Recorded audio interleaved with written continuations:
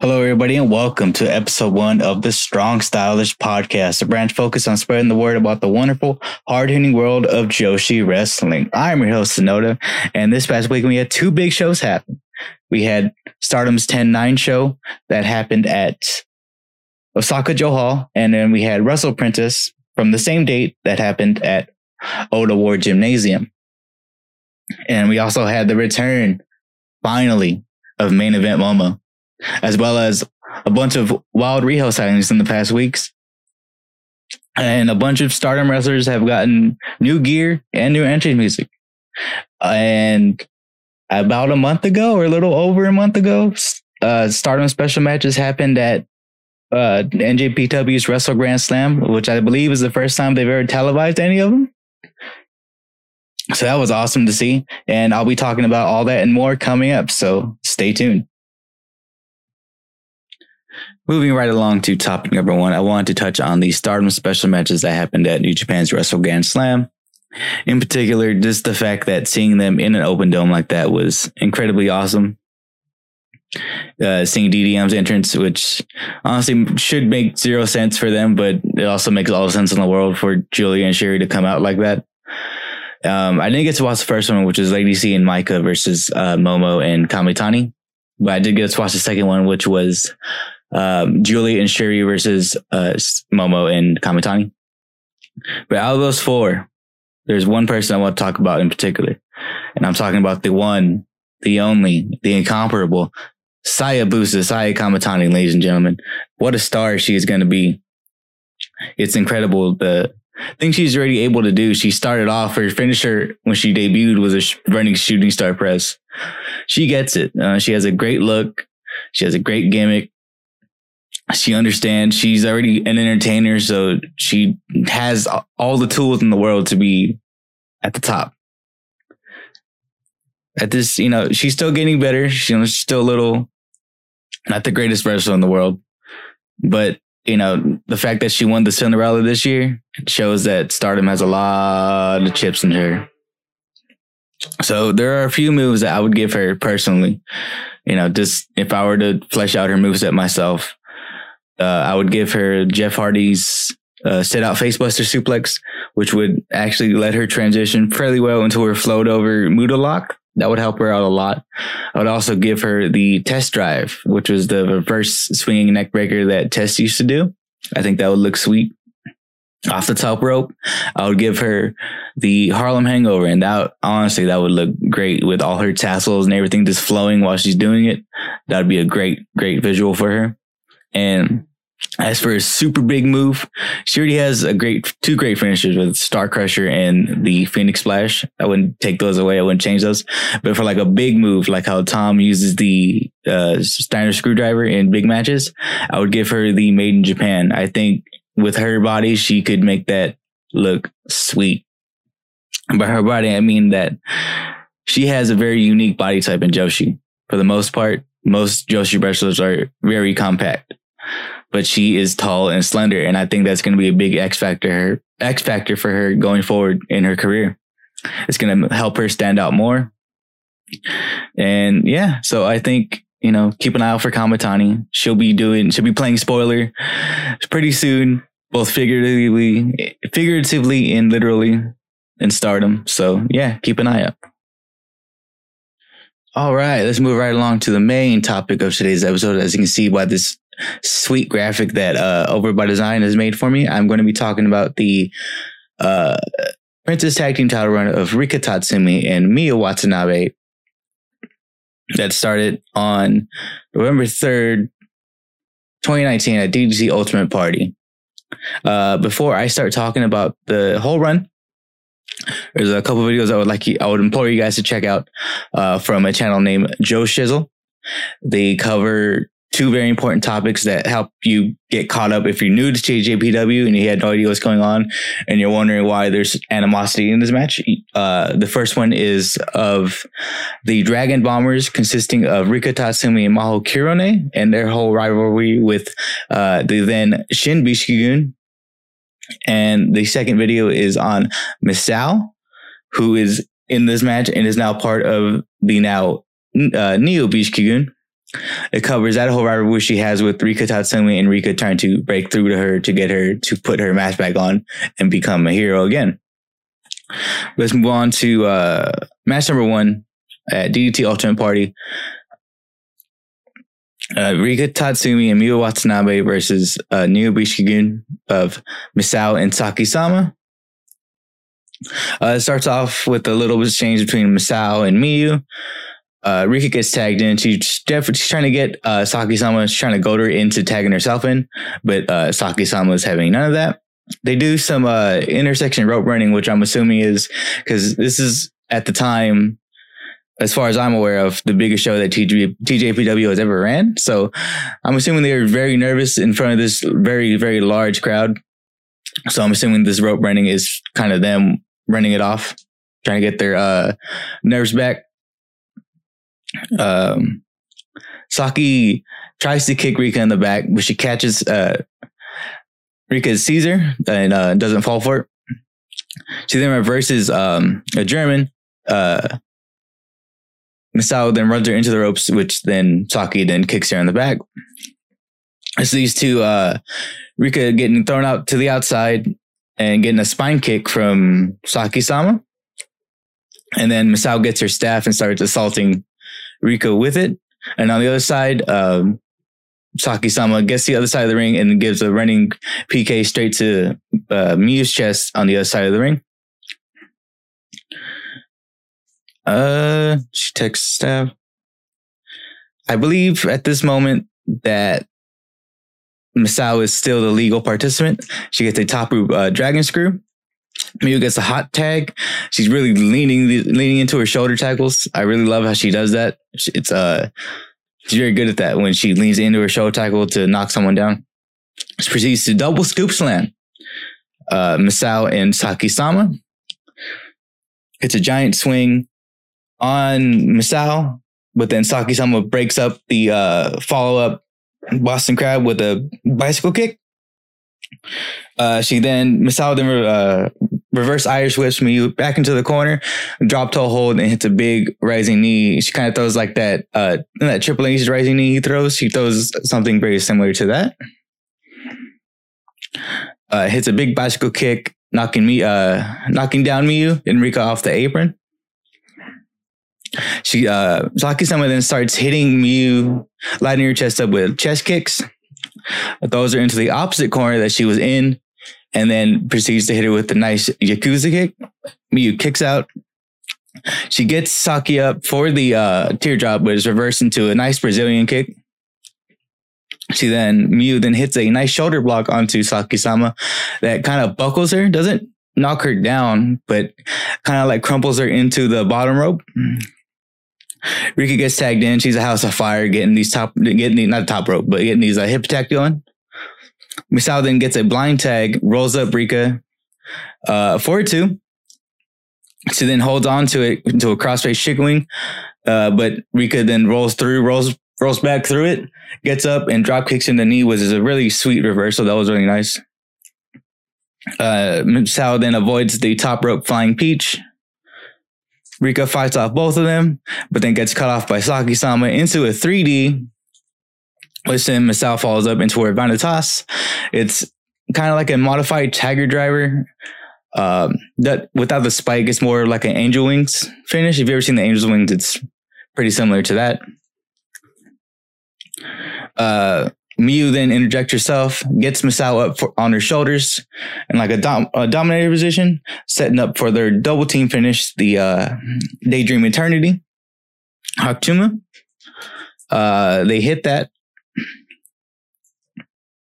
Saki then cuts him off.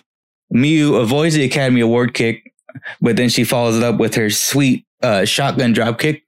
She kind of like picks her head up and then she boots you right in the chest, which is really, really sweet. Miyu then fights back, hits a big overhand chop, finally hits her teardrop, which is, it's kind of like it's a alternate version. I wouldn't say it's a modified. It's more the way they land. It's a little bit different than the big ending, but it's a similar kind of move. If you've seen the big ending, you will have seen her teardrop. Misao and Rika are fired up. This is where all the animosity comes into play here. They're lighting each other up with big forearms, slaps. Misao catches Rika with a big knee. They trade finisher attempts. Rika hits the ropes, ducks, hits a big shotgun dropkick to both of their opponents. Twist of fate, top rope hip attack. 1, 2, 3. New champions. Miyu Watanabe and Rika Tatsumi defeat Saki-sama and Misao to win the Princess Tag Team titles in 13 minutes and 46 seconds. Overall, this match is, I would give a big recommendation to. There's a lot going on to it. It's not too long, as you can see. It's less than 14 minutes. If you have the time, go check it out. It is a very good match. It has a lot of built-in story and intrigue into it. So if you want to get into TJPW and you liking what you hear, go check it out. Moving right along to match number 2, Princess Tag Team titles, Miyu Watanabe and Rika Tatsumi defending against the Bakuretsu sisters, Nodoka Tenma and Yuki Aino. As far as a recommendation for this match, I would give a tentative to that because the final match in this run, they have a rematch with the Bakuretsu sisters. Spoiler alert, but this match kind of sets it up because at this point, the Bakuretsu sisters have been trying to get the tag team titles for quite a while. But man, the Bakuretsu sisters are sweet. They're basically the Steiner sisters. Miyu and Aino start this match off. The Bakuretsu sisters, that consist of Yuki Aino and Nodoka Tenma. Miyu and Aino start this match out fired up. They're screaming. They're throwing shoulder tackles. They can't. No one can get an advantage on the other one. Starts out with chain wrestling. The Bakuretsu sisters hit a nice tandem splash senton. It always looks sweet. Miyu hits a snug running elbow. Bear hug carries, I believe it's Tenma at this point. Then they hit, Rika does a people's elbow style move. I don't know how else to call it. I've always just called her elbow drop, the people's elbow. So they hit a double people's elbow. Miyu then body slams Rika onto Aino, I believe. Rika then locks in a body scissors. Nodoka gets the hot tag. She's really throwing her weight around. She gets her leg caught in the rope, and then Rika then follows it up with a drop kick to the knee. And then she follows that up with another running drop kick, but this time on the outside, running on the apron, drop kicking her knee into the turnbuckle. Dragon screw in the ropes. She then tries to follow it up with a hip attack, trying to keep all the momentum going, but Tenma holds on and turns that into a Samoan drop. Miyu then gets the tag as shoulder tackle. She hits a giant swing, which is very impressive considering how much larger their opponents are. The crowd is getting fired up. They're really getting into this one. Miyu can't get her up into the backbreak position, which then turns into a power slam. Aino gets a tag, sunset flip, but then she stays on her hands and knees, and Tenma jumps off of her and does the Hardy spot. But instead of doing like a whisper in the wind, she does a flying crossbody. It looks super sweet. Aino then transitions that into a kind of like a camel clutch position, but instead of the camel clutch, she does a full Nelson and she's pulling back, and it looks really nasty. Looks like she's bending Miyu in half. They try to follow that up with their tag team finish, the Steiner Bulldog, but Miyu fights out of that. Rika and Miyu then hit the double team twist of fate. Rika hits a hip attack that sends Tenma to the outside, gets a backbreaker for a 2, but then gets caught by Aino's gut wrench suplex, but Aino is too tired to capitalize, so we get a double down. She then gets Miyu back into the master lock position. Miyu fights out of that, hits an overhand chop, hits her teardrop. 1, 2, 3. Defense number 1 is in the books. And this was at the 1.4 Kurikan show from 2020. In this match, they defended their belts against the Bronco Red Sisters in 13 minutes and 42 seconds. And this is where I took a little detour. You know, as I was going through these matches and checking out the cards, I saw a little match, you know, the corner of my eye. You know, I'm looking respectfully, of course, but I saw Sareee versus Natsumi Maki on that same card. And I had to watch that. Knowing how good Natsupoi, the now Natsupoi is, I had to watch this. And I did not know that this is not Natsupoi's return match from an injury. So when she comes out, man, she gets like, it's like the skies open and the heavens just rain down streamers on her. It's just gold everywhere. It's a sweet visual. It's nice to know that even back then she was still loved and adored. But this match is really cool. It's kind of like Sareee trying to get Natsupoi to prove herself. The whole match is like, she's kicking her ass the whole match, but the whole match she kind of like telling Natsupoi, like, come on, is that the best you got? Like, come on, give it, like, come on, like, give it to me. Show me what you got. So that match is really fun. I would recommend this match as a good watch. It's only 12 minutes, so you know it's not too much out of your way to go watch it. So this is another match I would highly recommend you go check out for yourself. I don't want to talk about it too much, but there's it's a fight. So if you're into that kind of style, this will be right up your alley. And we'll move on right along to match number 3, Princess Tag Team titles. Miyu Watanabe and Rika Tatsumi defending against Maki Ito and Raku. How we got here was by Raku pinning Miyu in a 6-woman tag, getting her first pinfall victory over Miyu. And this is what set up this title match. This is also the match where I believe Rika debuts her new gear, which is really sweet. She has probably the best gear in TJPW, arguably. It's just super clean and it stands out a lot. It's pure white, silver. It just looks really sweet. Maki's entrance is just too good. Even in they're in a small little venue. They are at KFC Hall. I forgot to mention that. And this match took place on July 4th, 2020. The reason why it went from January to July here is because the pandemic. So a lot of things got canceled. So now we're picking back up where we left off. But Maki comes out, and even in the small room, she's commanding everybody's attention. So even back then, you know, before the whole Princess Cup run, she was still, you know, how do I put it? She was still like a growing superstar. She was still on the run. She's been on the run of her life for the past couple years. Ever since she went to AEW, I know that was kind of like a little bit. Some people didn't really know how to react to her, but yeah, she's put in a lot of work since 2019 is when she held the International Princess title to now.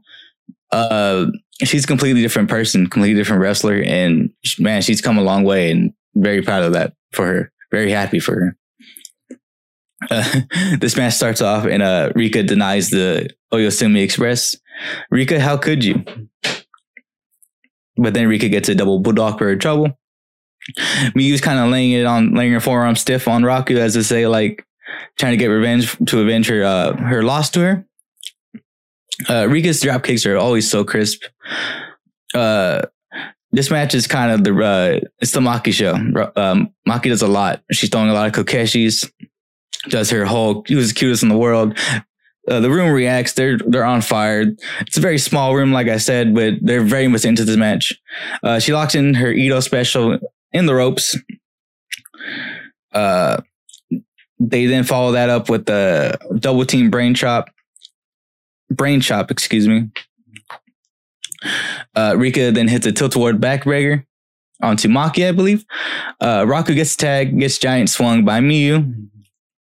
Rika and Maki get back into the ring. This is the only little botch in this match. It's not too big of a deal, but I don't know if they're sweaty or Maki just couldn't get the right angle on it, but she was having a little bit of trouble getting her tornado DDT running off the turnbuckle. Not a big deal, but it's noticeable. It takes her a few tries to get it. Raku then hits a sweet sling blade, gets a great near fall, but then she follows that up with an even better move. It's a move you don't see too often. It's simple, but it's a move that I think more people should use. She hits a straight jacket side Russian leg sweep, which is awesome. Miyu then kicks out, muscles up Raku for the teardrop. 1, 2, 3. Defense number 2 is in the books. Post-match promo, proud champions. They are then interrupted by Masao and Shoko. That sets up the next defense, match number 4, Princess Tag Team titles. Miyu and Rika defending against Hyper Masao and Shoko Nakajima. This takes place at TJPW Brand New Wrestling at Korakuen Hall on July 23rd. This match is 13 minutes and 50 seconds long. I wrote banger alert to start off because it goes from Shoko's theme, which is my favorite theme in the whole company, straight into Miyu's theme, and it doesn't get much better until it gets cut off by Rika's theme, which I don't hate Rika's theme, but I don't know, it sounds weird because I don't know if they slowed it down later on in her run, like when she started wrestling more singles. Her song always like feels sped up in all these matches, so that was always a little bit off to me. This match starts off with hesitant handshakes because they know of Masao's shenanigans, as well as you'll see later on Shoko as well. Masao and Rika both tag out. Now we have Miyu and Shoko in. Masao hits cold spray cold sprays Miyu in the face, rolls up for a 2 count. Shoko gets a hot tag, hits a sweet step up drop kick off of Miyu's back, kicking Rika off the apron. This is where the aforementioned shenanigans start happening when the ref accidentally gets stinger splashed by Miyu, and then Shoko and Masao sweep her legs out, pull her through the turnbuckle, and duct tape her feet together. Masao is about to commit vesicular manslaughter, but then Miyu sits up and hugs the turnbuckle, avoiding the bicycle attack. And then as she's trying to rip off the tape, Shoko cuts off Rika, who's trying to help her. Shoko then brings out her bag of kaiju toys and hits Miyu in the back. They get back in the ring. Shoko spreads them all over the floor. She then avoids a stinger splash by pushing Miyu onto the top turnbuckle, and then follows that up with a very sweet triangle drop kick. Then tries to hit her with a Frankensteiner, but then Miyu just pushes her off into the toys. And every time Shoko shuts up the toys, she always spreads them out. But then she always finds Mechagodzilla and always makes sure he's standing up. But then when she does this time, she puts him, stands him up, makes it all nice, and then he just falls over, which is a good little laugh. After the Frankensteiner, Miyu then body slams Shoko right onto Mechagodzilla. Ouch. At least it's not Legos, you sick fucks, when you do Lego death matches. I hate all of you. Let's see, where was I?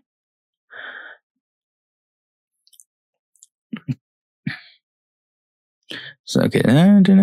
Oh, and then the guy, excuse me. That was awkward.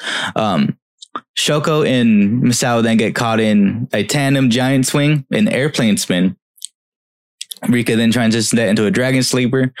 Then we get some, I didn't know how else to describe it. We get some nice double team hero offense by Shoko and Masao. Shoko then locks in an octopus hold in the ropes on Miyu. Masao hits the final cut, but Rika kicks out. They hit a double team twist of fate, And Rika follows it up with a top rope pip attack for the 1, 2, 3. Defense number 3 is in the books. And this next match, there's not too much to go over. It's actually the longest match in the ring, at clocking in at 18 minutes 20 seconds. And what all of this really showed me is that they have a lot of faith in their two opponents. It is Miyu Watanabe and Rika Tatsumi taking on Mirai Mayumi and Suzume at TJPW Live With Your Time at Shinagawa Grand Hall in Tokyo on September 21st, 2020. Like I said, this match this match is the main event of the card, so it got more time than usual. This match kind of really put over Suzume. They isolate her a lot. She gets most of the heat in this match. They're trying to ground her, neutralize her high flying abilities. There's a cool spot where Suzume does like a figure 8 misdirection where she runs through Rika and Miyu, and then Mirai catches them with a double line, that was really sweet. Rika locks in the figure 4 for the first time on the run, and she locks it in, and Suzume is just fighting, crawling, trying to scratch the ropes. It was really cool because it kind of put over Suzume's guts and determination not to give up. They then try to set up Mirai for the double twist fate, and then this is where the figure 8 misdirection spot happens. The double clothesline. Suzume gets a close 2. Rika then hits a twist of fate top rope pip attack on Suzume. 1, 2, 3. Defense number 4 is in the books. And then, yeah, here we go. This is the match. I knew this match was going to be so fucking good. This is the other match I would really recommend from this run for you to go check out. Match number 6, Princess Tag Team Titles. The Bakuretsu Sisters of Nodoka Tenma and Yuki Aino defeat Miyu Watanabe and Rika Tatsumi. This match took place at TJPW Wrestle Princess 1 at Tokyo Dome City Hall on November 7th, 2020, ending their reign at 370 days. This match clocks in at 17 minutes and 1 second. I was fired up before this match even started. They start off with the pre-match promo, and I was like, oh, here we go. After almost a year, 11 months, this very much has a big fight feel to it. There's a pre-match promo detailing both teams' path to getting here. The Bakuretsu Sisters trying to claw their way back into number 1 contendership, and the Daydreams journey in defending these belts for almost a year. There's a big show of respect at the beginning. The Bakuretsu Sisters hit a double team splash, like a tandem splash, onto Miyu. They do like the Steiner, what's it called? What do you call that? The dog pile pin, where like one pushes up. So Tenma is on top of Aino, pushing, like doing like the Steiner thing. And then Rika breaks up the pin with a nice elbow drop. Gets height on it too. She didn't have to do that. But then as she breaks it up, as she's getting up, she gives him a face like, how fucking dare you? Rika then starts working over Aino's leg. And then let's see. She's working over Aino's leg. And then she runs and forearms Tenma off of the apron, follows that up. She then hangs Aino's knee into the ropes, runs, drop kicks that. Miyu gets a tag, continues to work over Aino's leg. And this is a thing I really liked about Daydream's teamwork, is that Miyu's offense doesn't target the leg, but when she gets tagged in, she'll still continue to work over the legs to help further the damage that Rika is already inflicting, to help with her figure 4. So I really appreciate that little detail about their tag team, is that even though Miyu does nothing with the legs, she still will come in and continue to attack them to help her partner. Miyu reverses the double team, double body slams the Bakuretsu Sisters. Man, this girl is strong.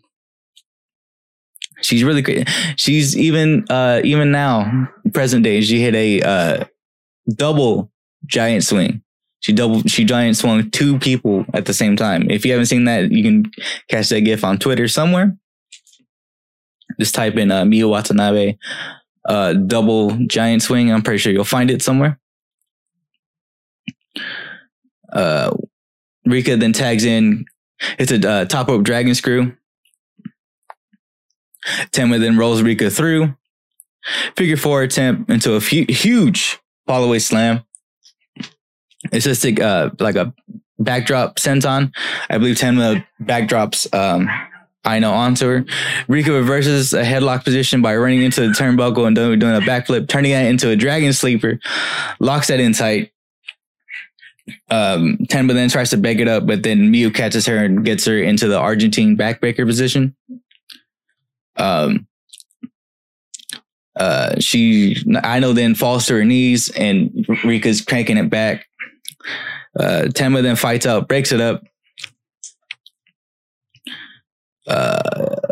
Aino gut wrench. Aino follows it up with a gut wrench suplex to Rika. Double down. Miyu gets the tag. Stinger splash.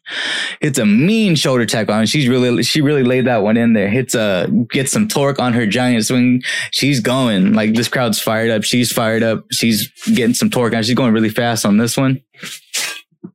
Aino fights out of it. Fights out the Canadian backbreaker into a reverse DDT. And this is where it starts going for me. I was like, okay. Miyu connects with the snug overhand chop.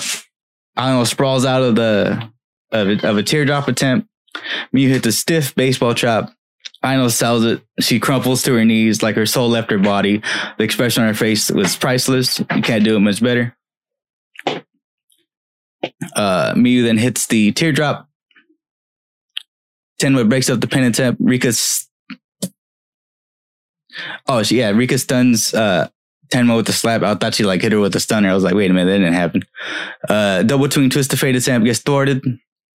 Another big fall-away slam. Tenma catches Rika's hip attack attempt, turning it into an unprettier. She holds the waist and then transitions that into an unprettier. And this is where I knew these girls were in the impact zone, throwing up the double C's for the peeps. I'm fired up. They're fired up. They followed up with Steiner Bulldog. Miyu slips out of a UBV attempt. Ultimate burning suplex. Ultimate burning Venus. It is a modified butterfly suplex. It's kind of like a sit out butterfly suplex. Does that make sense? They start slugging it out, throwing his forearms around. Aino then hits the Cena shoulder block, hits the UBV 1, 2, 3 new champions. There's a much better way for them to drop the belt. Honestly, there isn't a more deserving team than the Baccarat Scissors. They finally get their big win at Wrestle Princess. Can't be more fitting. You don't have to feel too bad for our champions. Though not long after this, Rika wins the Princess Championship from Yuka, and her first defense is against her Daydream partner, Miyu Watanabe. And I may cover that in the next episode to follow that up and close this chapter. So if you'd like to see that, let me know. But yeah, that was the topic. That was a fun little thing that I wanted to watch because I didn't get to experience this as it was happening or, as it was live because I wasn't watching TJPW at the time. So again, to watch this and experience it, also maybe really, really like Rika. She's become one of my favorite wrestlers in TJPW. So it was a good experience for me. And following this up, going into the next section of the podcast, I will be joined by my guest, Storm. So keep listening and I'll be right back.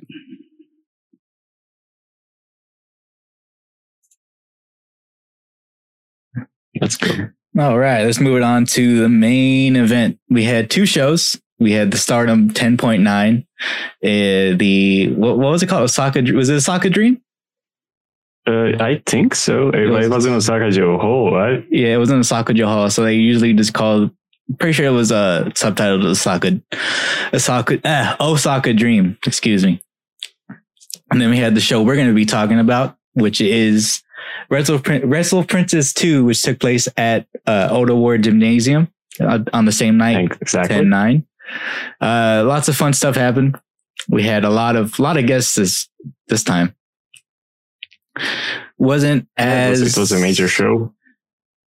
There was not nearly as much build as there was towards Wrestle Princess 1, which kind of unfortunate, but yeah, like the title matches were just kind of thrown together except the main event. The show was very much a one match card.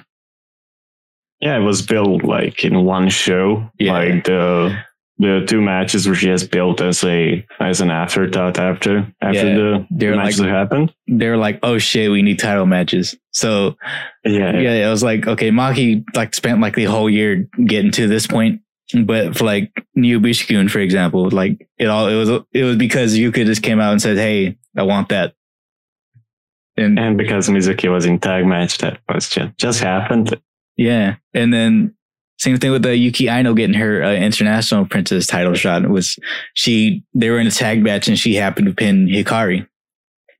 Yeah, which is weird because she just recently lost to Miyu, and it's like, okay, another shot. Yeah, to me, she's turning into their jungle where they just they need someone to go for a title, but they don't have anybody to, so they're just like, fuck it, Yuki Aino.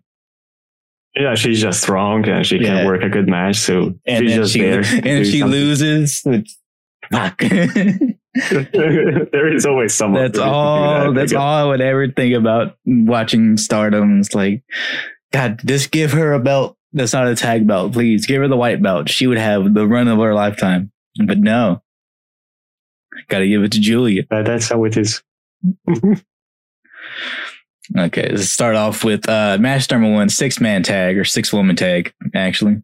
Haruno Neko, Kaya Toribami, and Maho Kiryu versus Palm Harajuku, Raku, and the guest for this match, Ram Kaichou.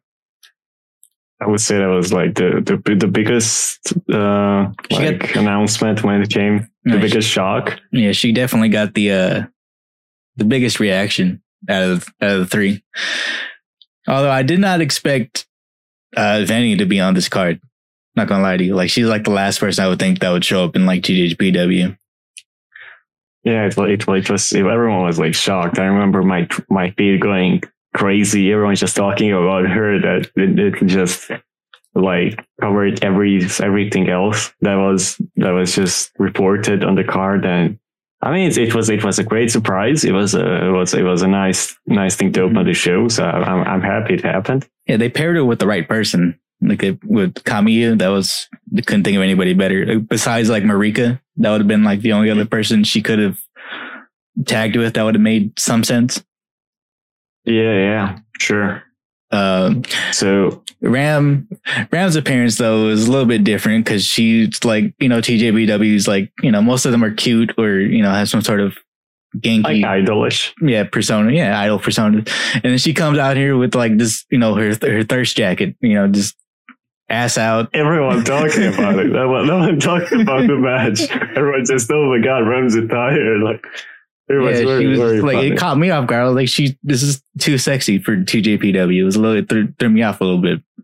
Yeah, especially when she was put with like two people who are like to lead, like that Raku was. Yeah, Raku literally has the biggest fucking dress of all time. Yeah, and Palm is like, this like kind of like childish outfit, that energy of a child, like a farmer. For to me, she looks like that girl that sells cookies to people, like in a camp. Yeah, Girl Scout. Yeah, like that's who she looks like. Yeah, and it's just so weird because your shin. Yeah, buy my cookies or I'll break your shin. But it was a very weird. I believe this is a return match for Kiryu though, right? Passion Blue finally came back. She was gone for a while. That's actually true. And I totally forgot about it. This is a fun little match. Nothing to write home about. Was it who picked up the pinfall on this? If I remember correctly, I think it was Palm. It was just fun opener, nothing special. They were just doing their fun fun like moves and sequences, and it just to get the crowd going, you know. Yeah, there's literally like if you're going to a TJPW show, there's no better way to get the crowd into it than with the Oyosumi Express. Like, oh, that's a fact. Like they put wrestlers to sleep, and then the crowd they wake up the crowd. It's kind of weird. It works. It's a weird dynamic with her stuff. Next match was supposed to be a singles match between Hyper Misao and Nodoka Tenma, which would have been good on its own. But then we have a returning Rika Tatsumi who had to take some time off for some personal family reasons, I believe. She came back. Yeah, it was family reason. Yeah, and Misao came out with like the most ridiculous Rika sign. Kind of feel bad for Nodoka in this match because like Misao was an after. Yeah, Misao was basically ignoring her the whole time, just trying to pop Rika. You know, no one noticed, but Misao actually had a new attire for the show. Her attire had more brighter colors, and it had a little different shade. Yeah, it just wasn't the same attire. It was like more of like an emerald green than her bright. Yeah, green. Yeah. And basically, for Nodoka, I just felt sad because, you know, it was her singles match. Yeah, this is supposed to be her big moment. She hasn't had a big singles match on a pay-per-view, has she? I don't remember a single one. She was like always mostly in tag stuff. So no, she wrestled Maki a few months ago when Maki was on her run. It wasn't during the tournament, but it was just like a random singles match they had, which was good. Yeah, but it's, you know, big show. Yeah, it's a big show. But still, she's not, the Bakura Sisters got their time to shine, even though I know got more time, obviously, later on tonight. Definitely. But yeah, it's a fun, same thing, fun match. Rika, it was very funny. Being a bully. Mostly, yeah, because Rika was bullying both. And I don't know, it was actually a surprise that you would expect, top talent like Rika to pick up the win at her return match, which she did not. Yeah, you would think so. Picked up the win, which is, I'm not going to argue with that. I'm cool with that. To give Nodoka some love.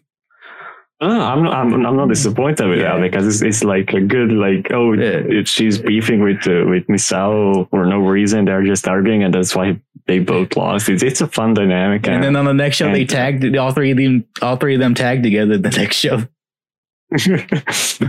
Rika was still a bully. Yeah, she didn't learn anything. She was kicking her teammates, and then she started choking Kiryu. She woke up and shows violence, and that's how it seems. And then Suzume's trying to stop her, and then she gets thrown. Yeah, she's mean. A great match, like very, very fun. Not much action going on, but for character work. Like if you've seen their matches, you know what happens. Like they go through their emotions and they have a good match. I really enjoyed it. I think it's worth watching.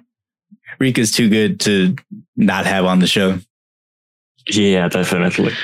But this match actually, because I was watching earlier when Hyper Misao was just Misao, and that whole rivalry she had with Rika during that time. So seeing, back then Rika was trying to break through to her and get her to, come back to her senses, and then going to this match where Hyper Misao is like the biggest Rika mark of all time. We forgot she was wearing Rika's shirt in the show after this. Yeah, yeah, she came out with the shirt and everything. Oh my god! And then now Rika is mean. I don't know what's going on. She has a mean streak going. She's going for the belt. Yeah, I know it. There's only two people that can give the belt to right now, and that would be either Rika or Shoko. Or Riho. Honestly, if Riho decides to stay for a little bit, I can see that happening. Possible. Would be kind of a kill after this entire run that Miyu had, but I mean it's not a bad decision. It would be cool. No, TJBW needs to change it up a little bit because I don't want to they're both great. Like Yuka and Miyu are both great, but I don't want to see them in the main event every fucking time. Mix it up a little bit. Yeah. Let Hikari main event a show over them. She let the international belt do something more. Yeah. Definitely, like at least smaller shows, like main evented, like what New Japan would do with smaller belts, like it would be dope. Yeah, like how even AEW does it. Like say like Kenny has a match, but it's not for the belt, so he's not the main. They'll have like the women's title main event that show, or the TNT belt. Yeah, I mean, it would be nice because it would give them spotlight other belts, and like you can stretch them out for different shows, and like that would be really cool. Hikari's reign hasn't been anything too special so far, but I think that's mostly due to COVID. I think that derailed the momentum of that belt a lot. Yeah, but at the same time, it's kind of cool because she gets to work with talent that usually wouldn't get the title shot, so she kind of elevates them a bit and then gives them more like bigger matches and just experience from that. So it doesn't benefit her, but it benefits her opponents. Yeah. So she's already a star. Like she's made like.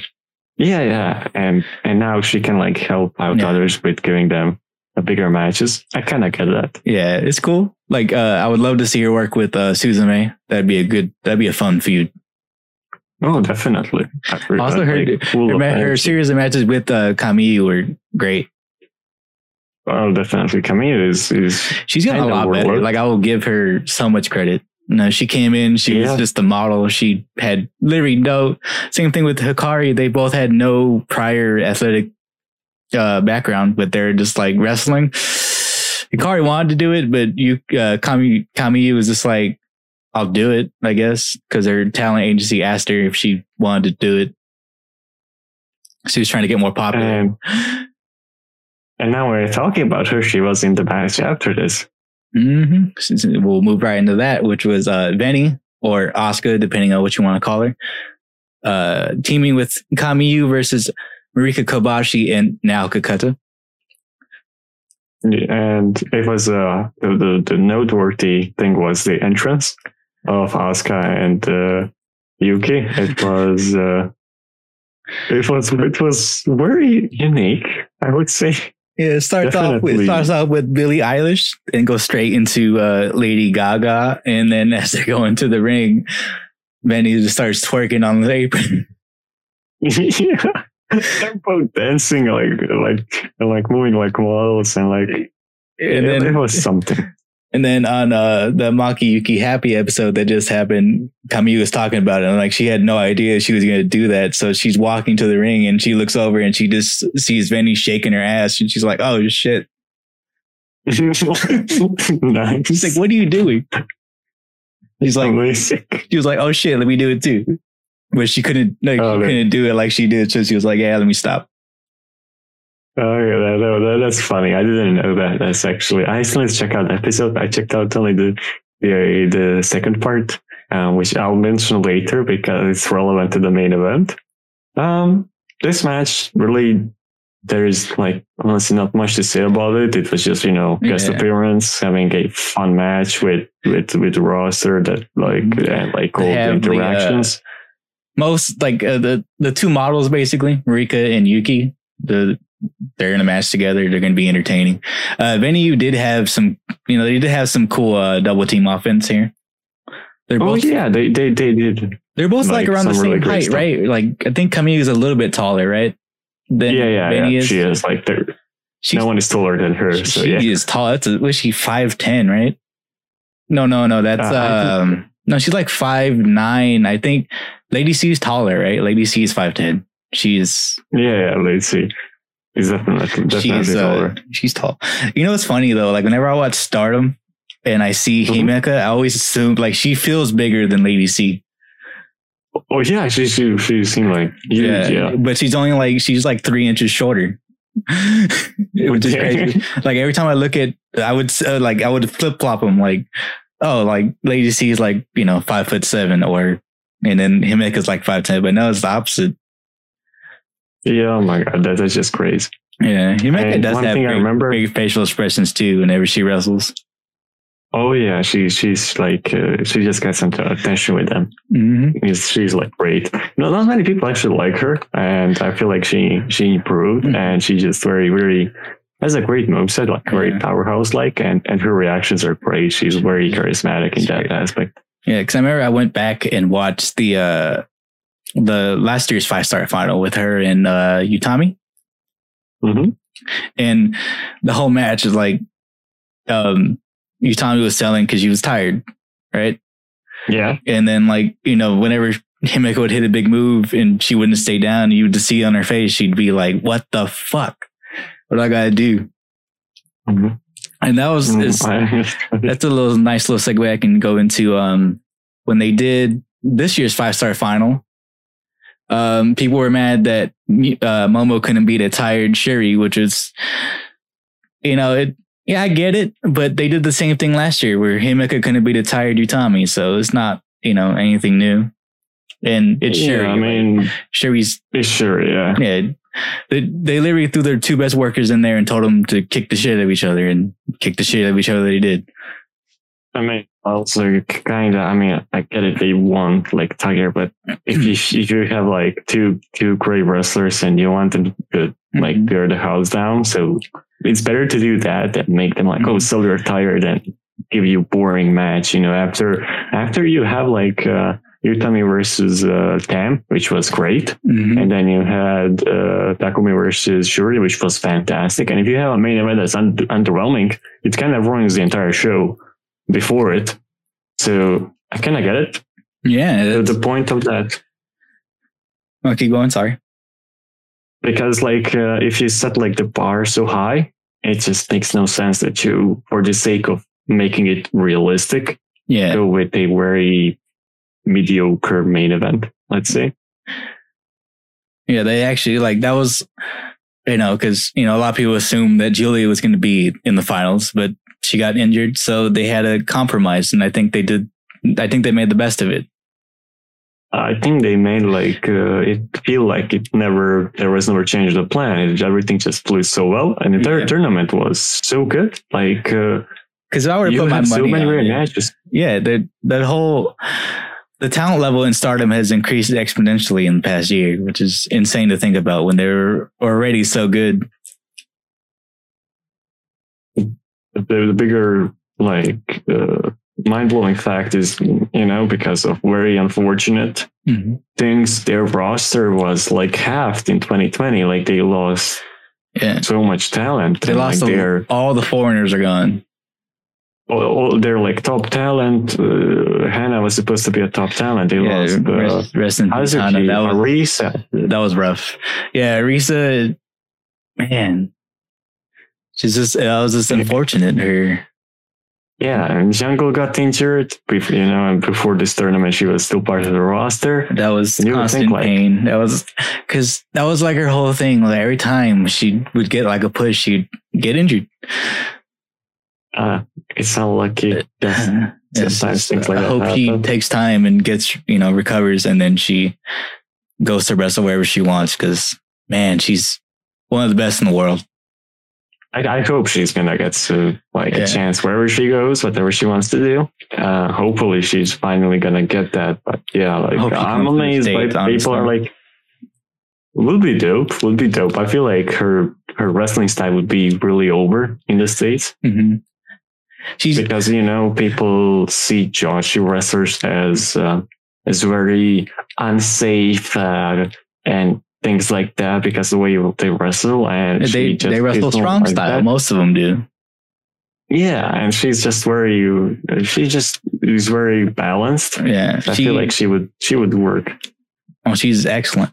I used to call her Samoa Joshi because she did the Muscle Buster. Oh, that's a fantastic one. That's great. Well, I like that.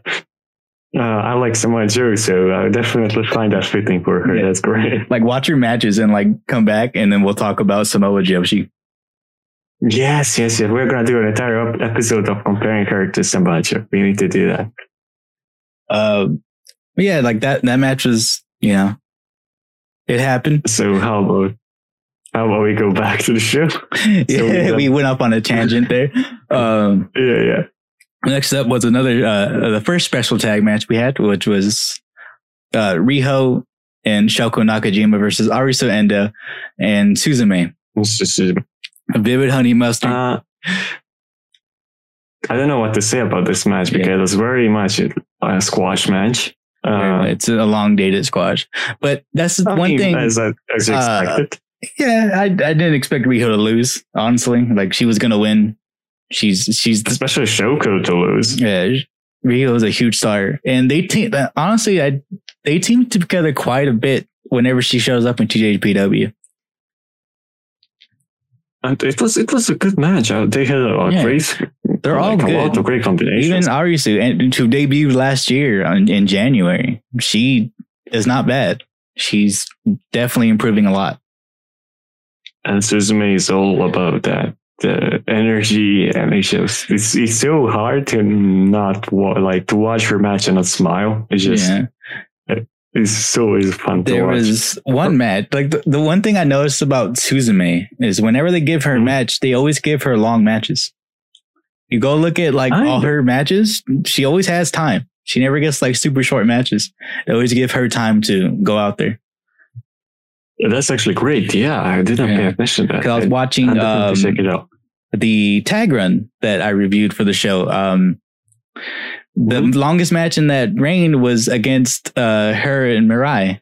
And that match was 28 minutes or something like that. It was some crazy long match. Okay. And most of the matches didn't go longer than 15, which was, and that showed to me. Yeah. And which honestly, what that showed to me was that they have a lot of faith in Suzume.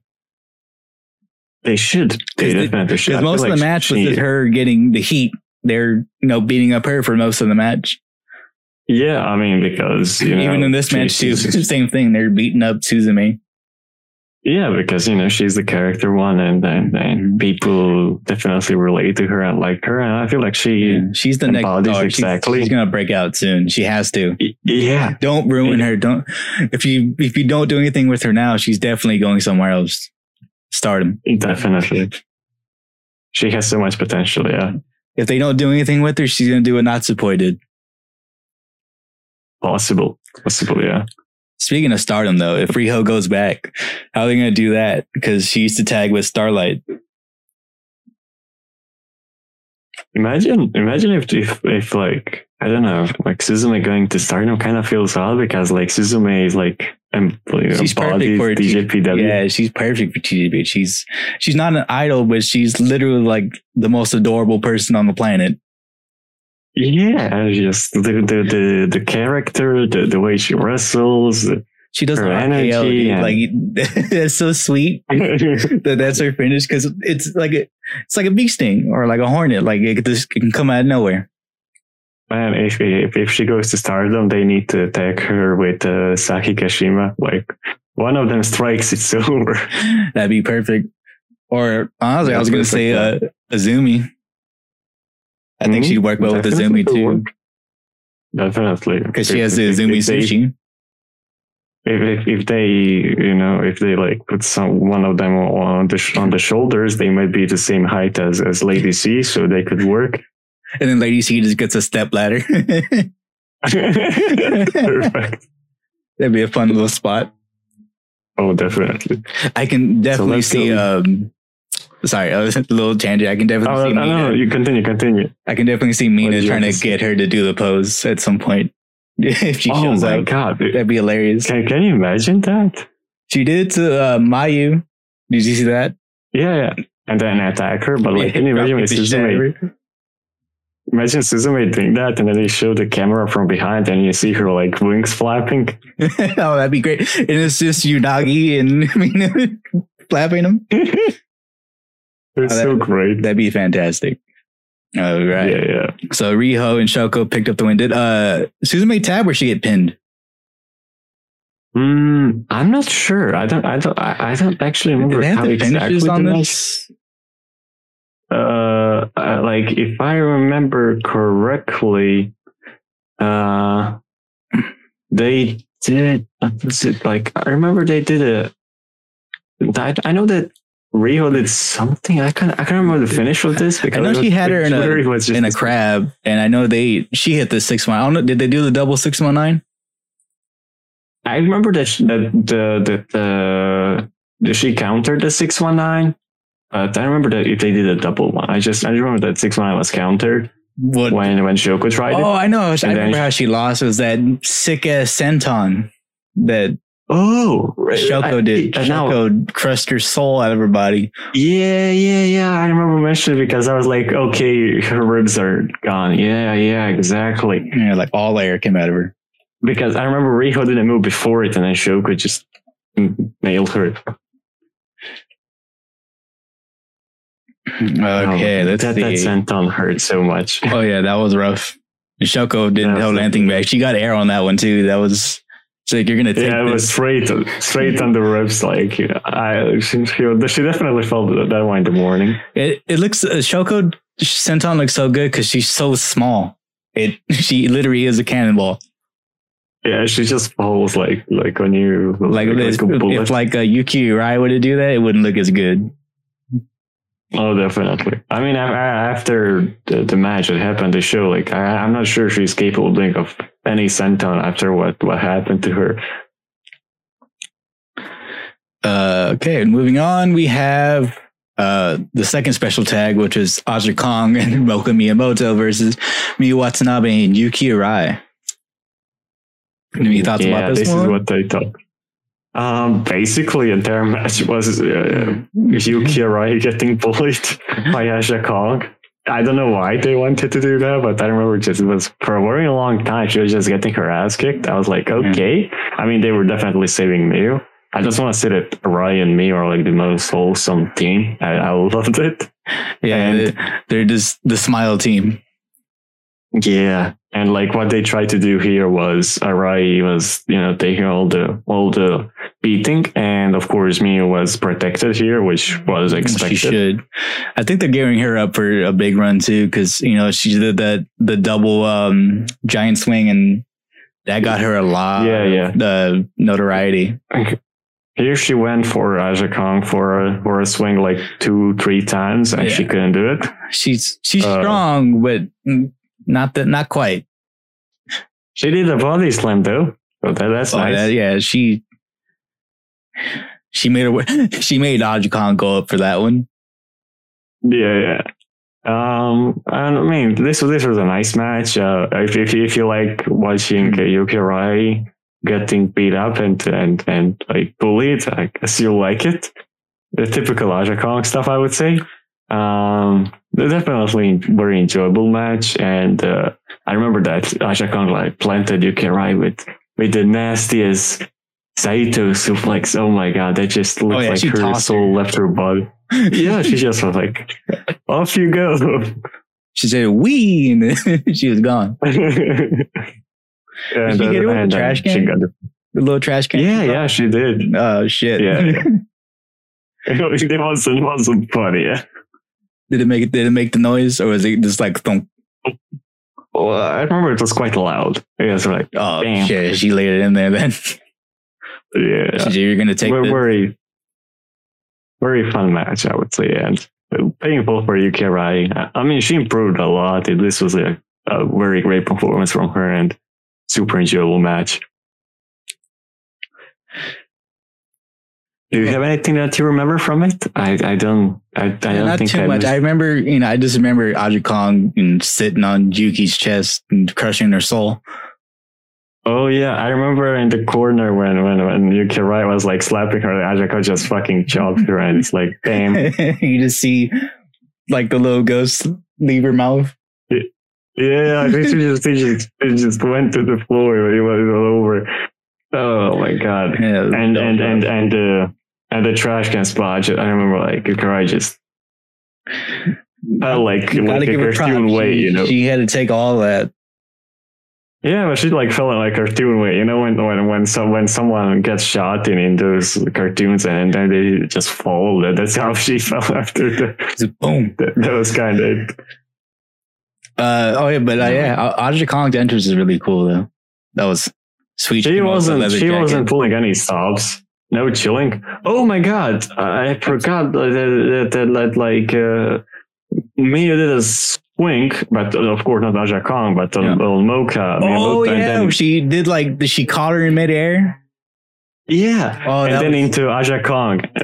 The spin ended with her slamming Moka and Aja Kong. Oh, that was sweet, dude. That's so great. Like, how could I forget? I was like, I knew that she did some spin. I couldn't remember what was it. That was sweet. I completely like that. I blanked on that, but when she said it, it was like, now it's like all vivid in my head. Yeah, super good spot. Yeah, they great match. They got to keep coming up with more spots for her, how to get people into it. Yeah, so many ways to do a swing. Like they got to give her one where she does it on Suzume, because Suzume is like super small, where she just like goes like really fast. I mean, if she doesn't Suzume, unless her, I feel like Suzume will go to like fifth throw or something. She lets it go. She would fly. So I don't know. That's a good idea. Maybe if they put some crash pad on the side, that would help. That would definitely help. Moving on to the match I had the most investment in, which was International Princess title. The champion Hikari Noa defending against Yuki Aino. This match was good. Nothing out of the ordinary. They're both really good. Hikari's gotten way better. She is. It was like a textbook match. Sweet fucking gimmick she has, dude. She has probably the best look in all of Joshi. Yeah, our girl Hikari is just.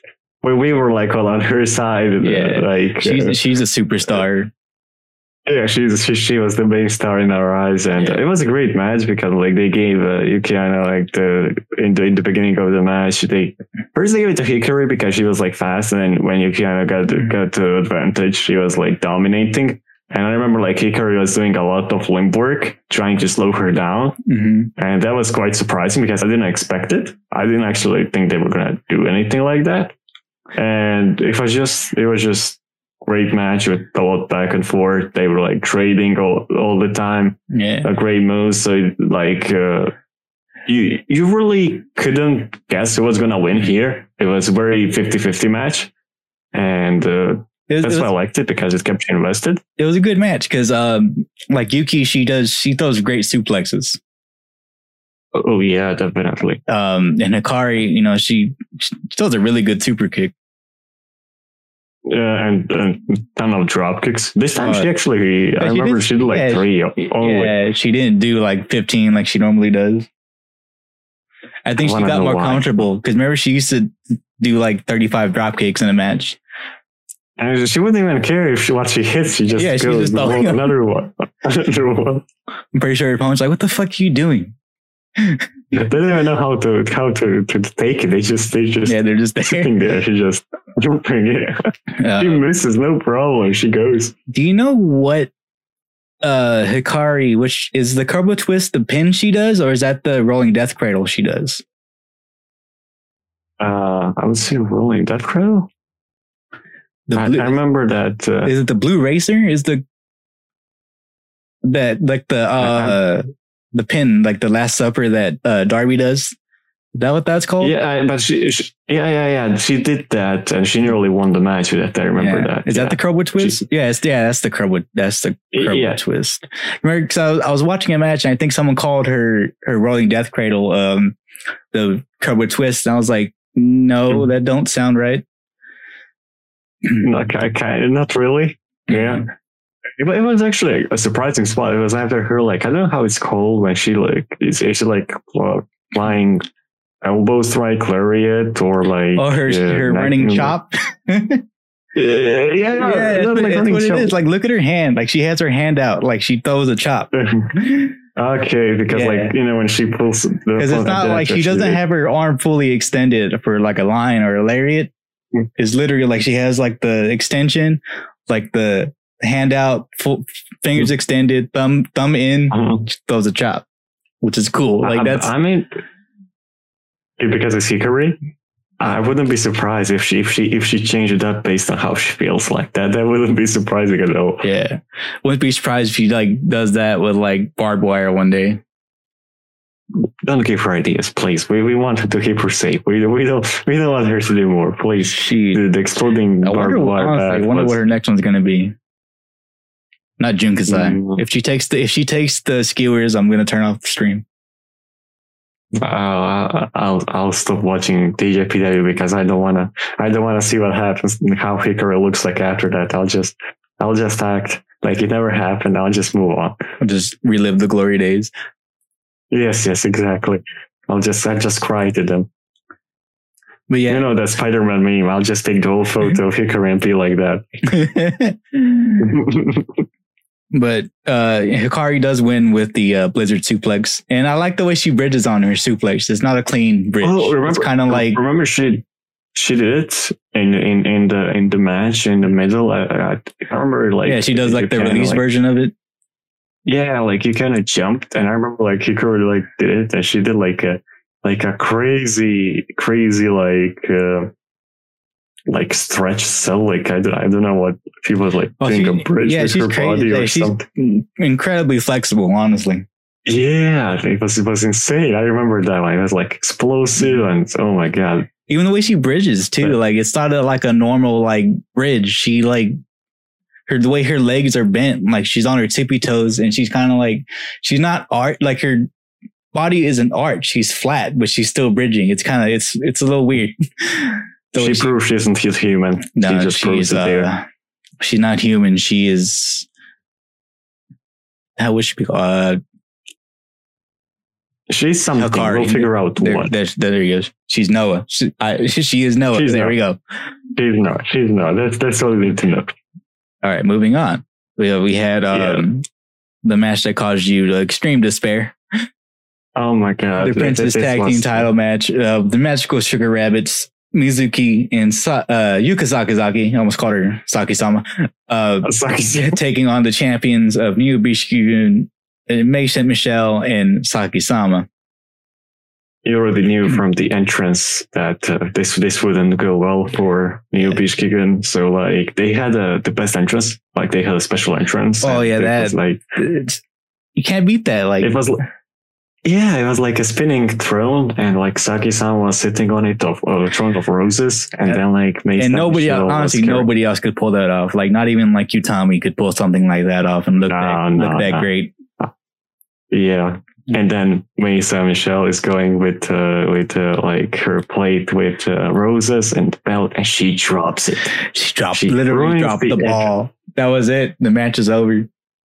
Nah, that was it. You just knew that was like a bad omen. You just knew what was coming.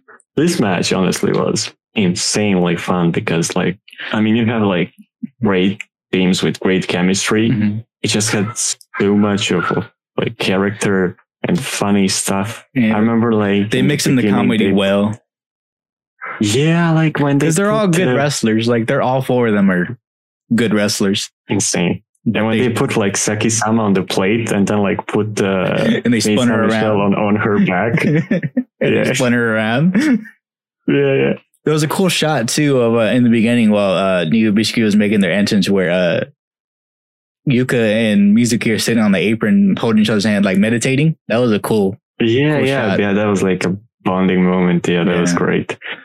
And then I remember like Yuka's strength when she launched Mizuki from her shoulder. Yeah, that was insane. No, she's strong. Like she's like surprisingly strong. She's like who's super strong as you wouldn't think about. We need like a match, just a test of strength between Miu and Yuka. Just give us that. Don't let them wrestle. Just let's see that their strength, you know. She should do the UFO like Cesaro does. Yeah. That would make sense for her. She could do it on like smaller people. Like definitely. Like I'd always go back, like hit Suzume with it because Suzume's very, very tiny. Why do you have against Suzume? Why do you want to? I love Suzume, but she's the one that can do all the cool spots. Okay, that's fair, I guess. And there was like the coolest part of the night when Yuka and Mizuki were on the rope, and basically I think it was Mizuki jumped outside of the ring, and Yuka she did a dive. Honestly, I thought they were both going to jump onto Saki-sama. I literally thought Mizuki was going to do a moonsault off the top rope. Oh my god!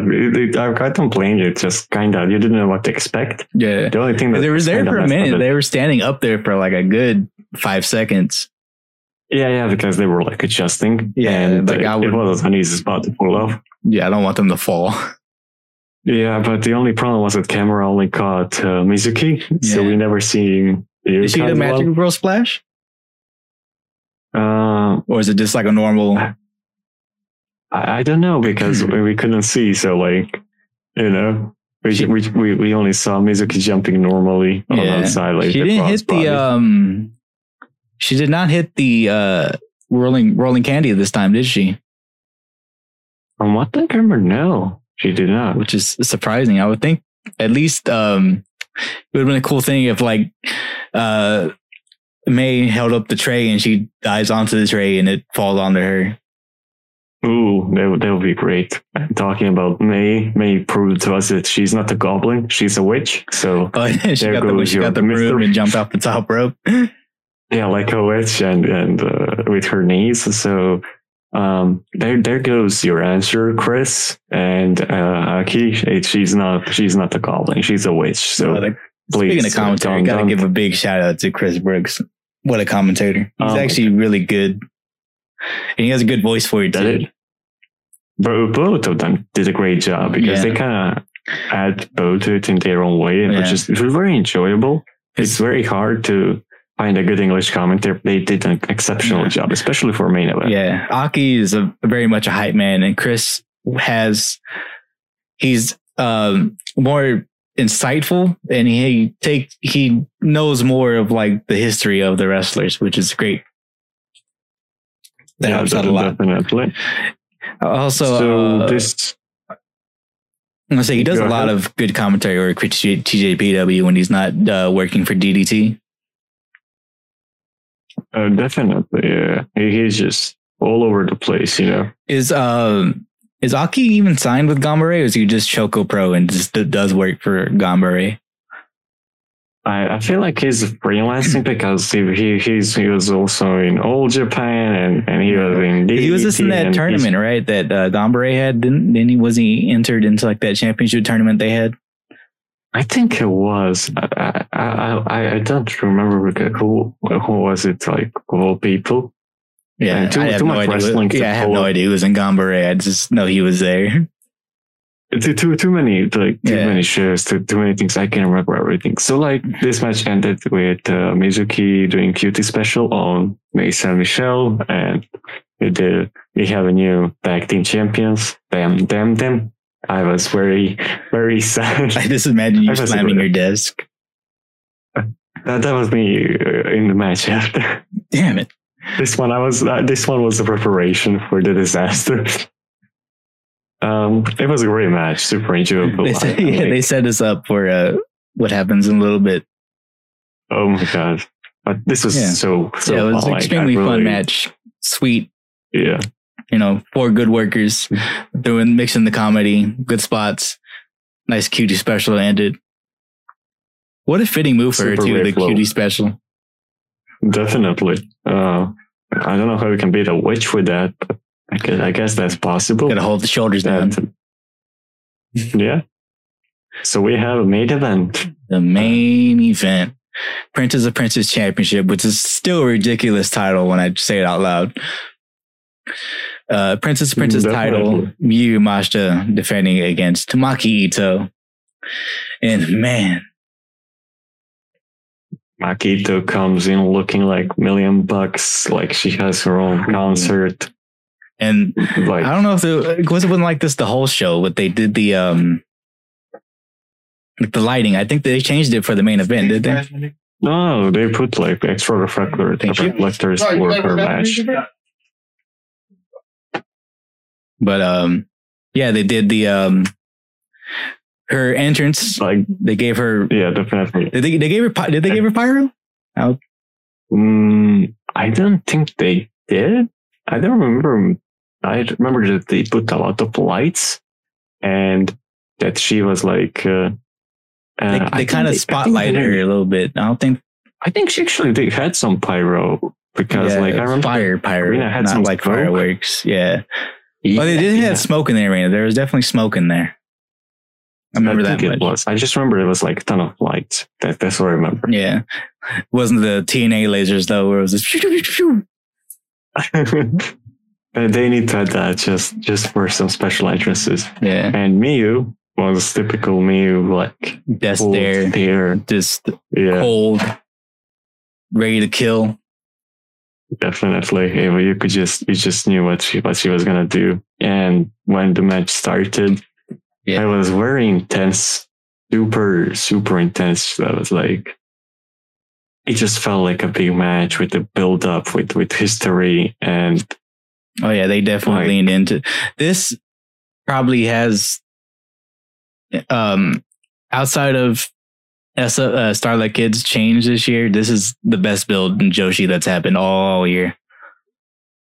It's hard to disagree. Like, this match was perfect with playing with your heartstrings. They just knew exactly how to play with your feelings the entire time. And this match delivered.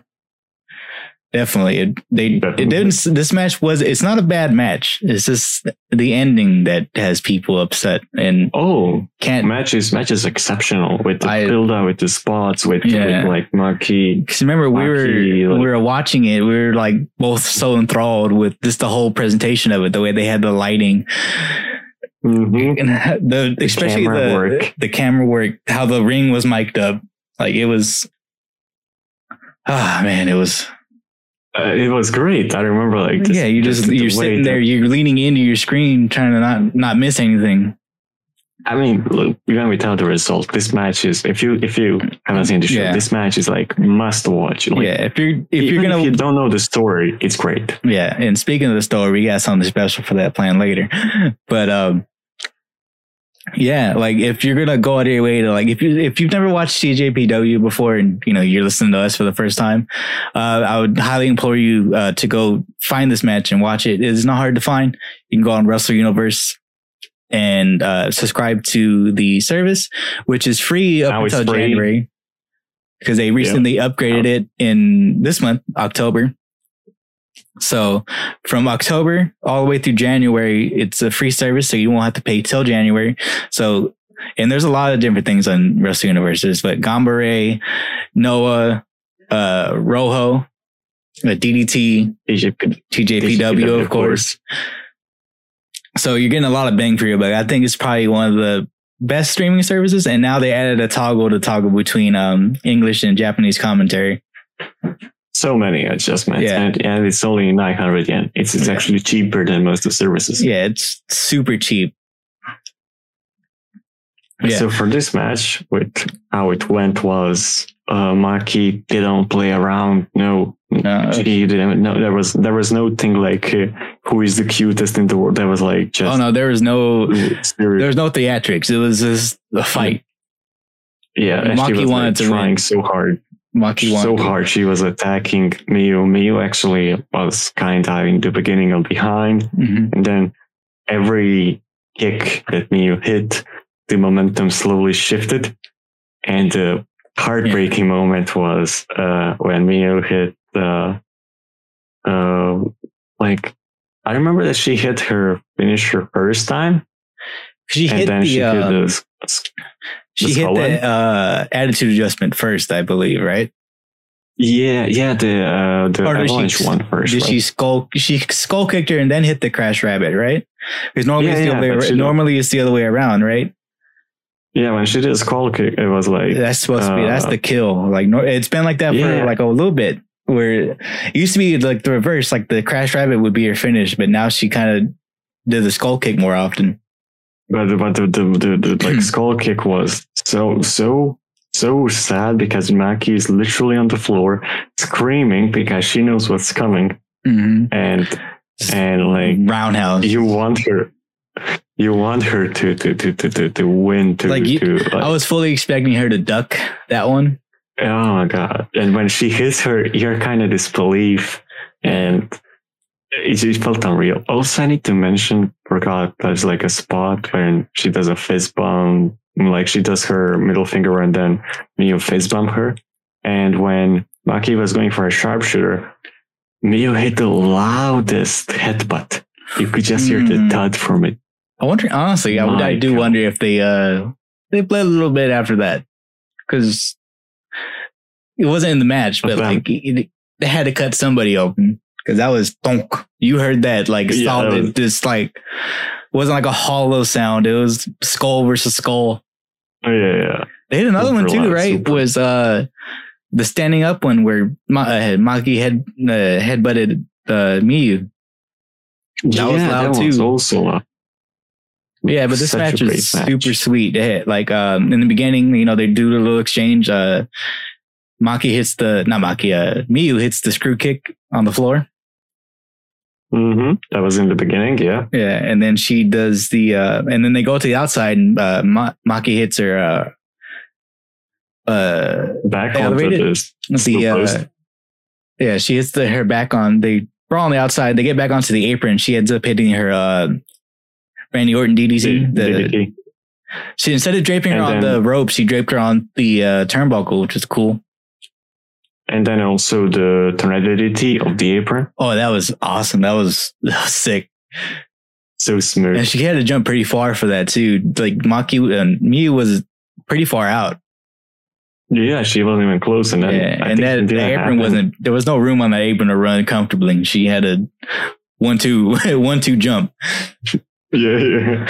And I think it's even outside of the mat. And then when she got up, she does her scream and like, yeah, that's Ada. Like she's fired up. Let's go.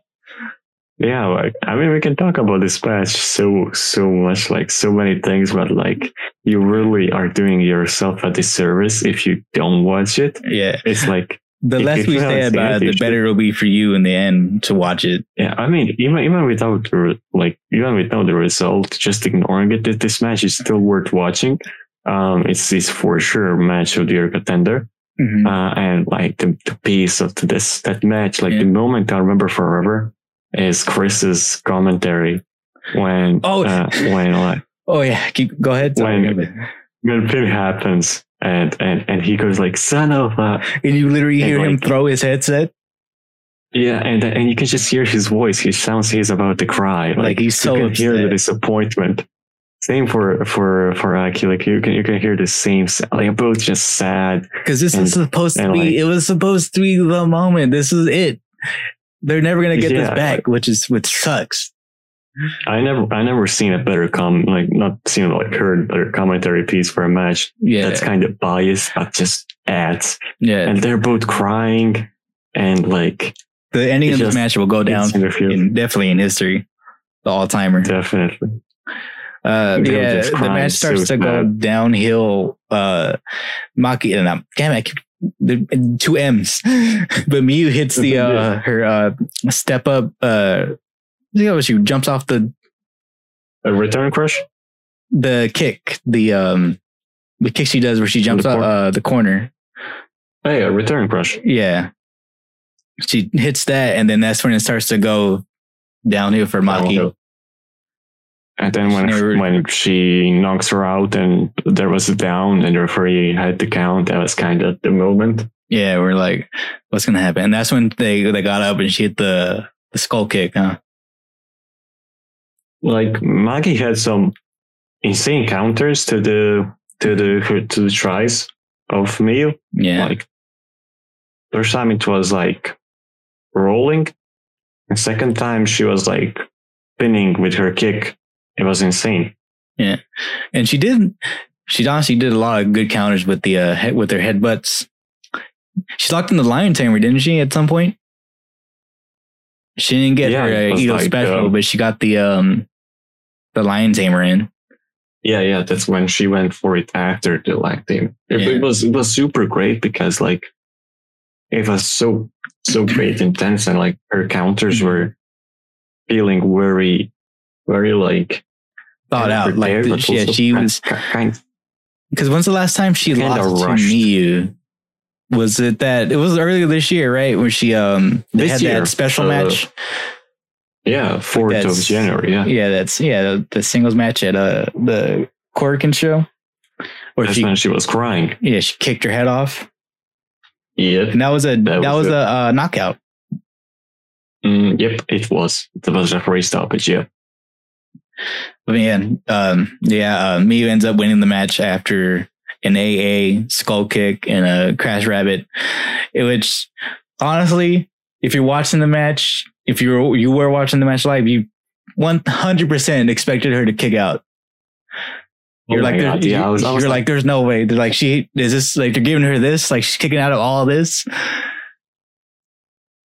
You're like telling yourself there has to be more. There is no way this is over. It can be like this, you know. You're just telling yourself that. And then 1, it is like this. 2, 3. Me retains. And that moment it hits you, and that moment hits so hard. Oh and my god! When you're watching, this is why wrestling is beautiful. Even when it's sad, you appreciate it. You know, it's just even though you're not happy. It's all about the moments. It's all about the moment. Yeah, it's a moment. I highly implore you, if you're watching the Japanese commentary, to switch to the English for the finish to hear the commentary's reaction, because man, that adds so much weight to this ending. So yeah, Maki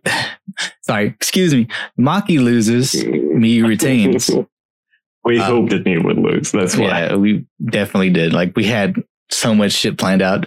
But yeah, they go up to the ramp post match, you know, the whole roster's out there. And then they have a special announcement, which was Wrestle Princess 3 is going to be at Ryogoku Sumo Arena. So that's hopefully they get like a super big crowd for that. I hope they get a big turnout. I know a lot of people are mad. A lot of people have canceled their subscriptions. I don't know. All the people said it was a bad business decision. I don't see how. Yeah. It's not the end of the world. It's people are just mad that Maki lost mostly. And it's like, I mean, it's not like Maki can still do it. It's not like her hype is going to die out. It's just, she's not Naito. She's going to be fine. Yeah. The way I look at it is like, Miyu is that company right now. They haven't, besides Yuka, but Yuka's going on excursion every now and then, so they don't want the belt on her. And Miyu is the best worker they have, so they're waiting, honestly, for like someone else to come up. It's also great because, you know, Monkey's continuously proving, so maybe it's not the right time yet. Maybe this is, you know, probably it's just another part of the story to give her more of a change and just make her a complete pro wrestler. Yeah, she's the one getting thing it. I wanted. Yeah, she's getting there, definitely. And I don't know. I feel like I was disappointed more because of something that you'll see more than her getting her moment. I don't know. The sadness. I feel like it's gonna make the moment just so sweeter. It's a very bittersweet feeling at the end of the match, at the end of the show, where you're all fired up. You know. All you're waiting for is that 1, 2, 3 or the tap. But no, we forgot that Maki hit a top rope headbutt for once. She normally misses.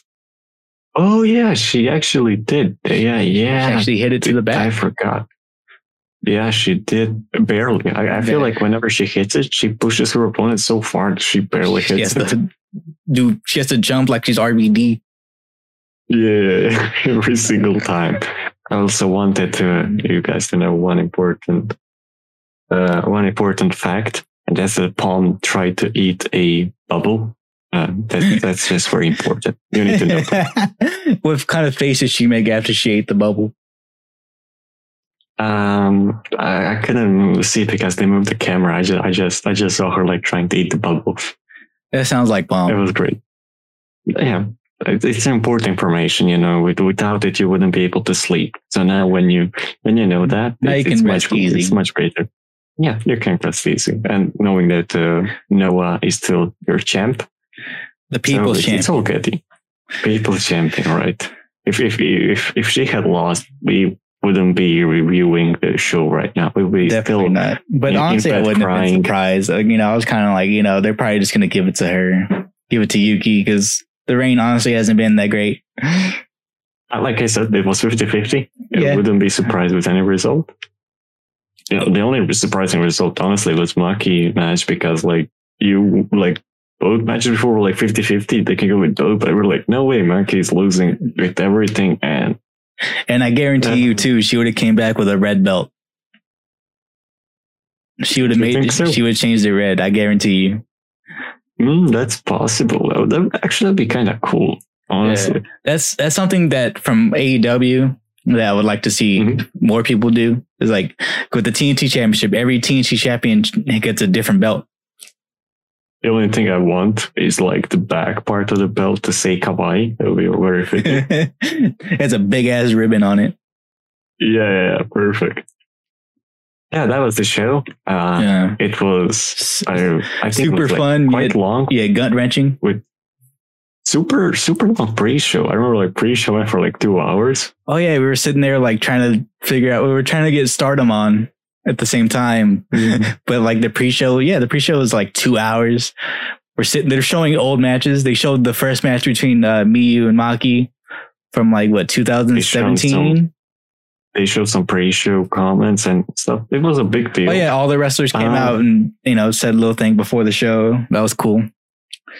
Noah had her Jun Kasai shirt. It wasn't too long. It's a very fun time. It's just one thing I like about the GPW is that show feels wholesome, positive. Everything is about good energy. Even if your favorite loses and you're not super invested into the wrestler, you'll still be like, this was a fun show, and still feel that, I would say, like that feeling of butterflies in your stomach. And like, this was so fun, so great, and still feel that warmth. Yeah. If you're watching, if this is your first time watching TJPW, you'll find something you like. Guarantee it. Yeah, definitely. And that's probably Hikari sing. Yeah. Yeah.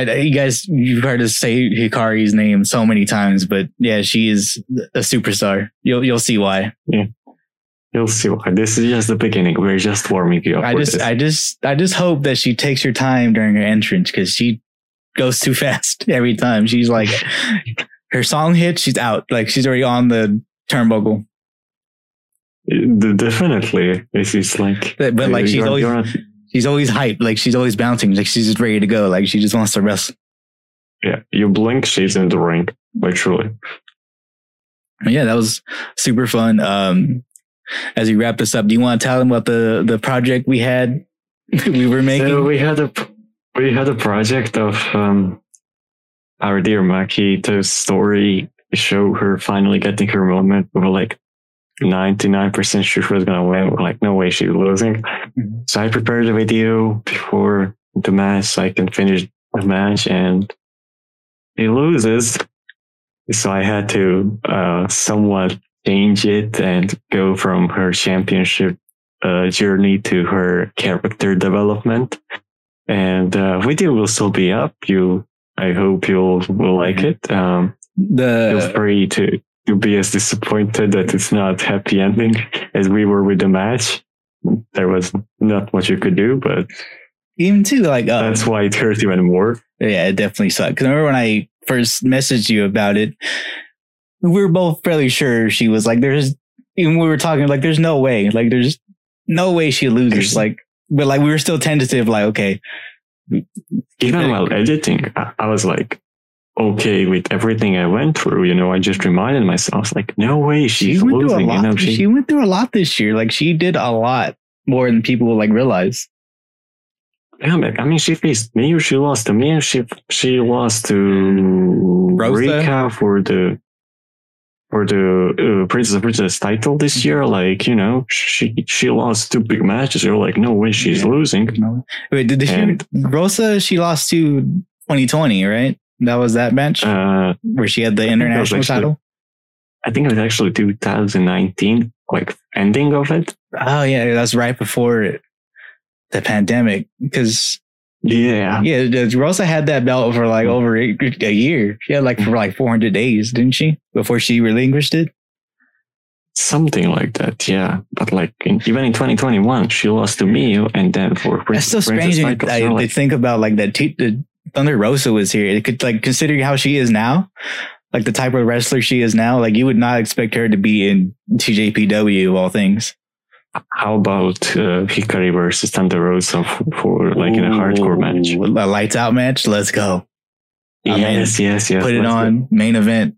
Wrestle Princess 3. Britt Baker who? Yeah. Who? Ain't no dentist over here. Exactly. We have a real hardcore legend here, man. Mm-hmm. Yeah, that was a show. As you heard Storm talk about, we had the Maki project plan, which I'll still be releasing. I'll be releasing the preview on my Twitter, and the full version will be up on my Patreon. And honestly, if you have no investment, if you don't know anything about the build for this match, it'll catch you up. You'll be excited to watch. So I would definitely implore you to watch that before you watch the actual match. It should put you up in the mood, especially the preview, because we made it before the match. So like, if you just watch the preview, the preview starts way before this all started, way before her Princess Cup run. It starts off so like 2019 actually. So what preview we'll have on Twitter is before the match, so you can check it out as a hype video, and Patreon is gonna have the match inside. So like on patreon.com/strongstylish, no PW. PW is only on the Twitter. So if you want to check me out on Twitter, it's at strongstylish PW, and Storm is Storm Highlights. Storm Highlights.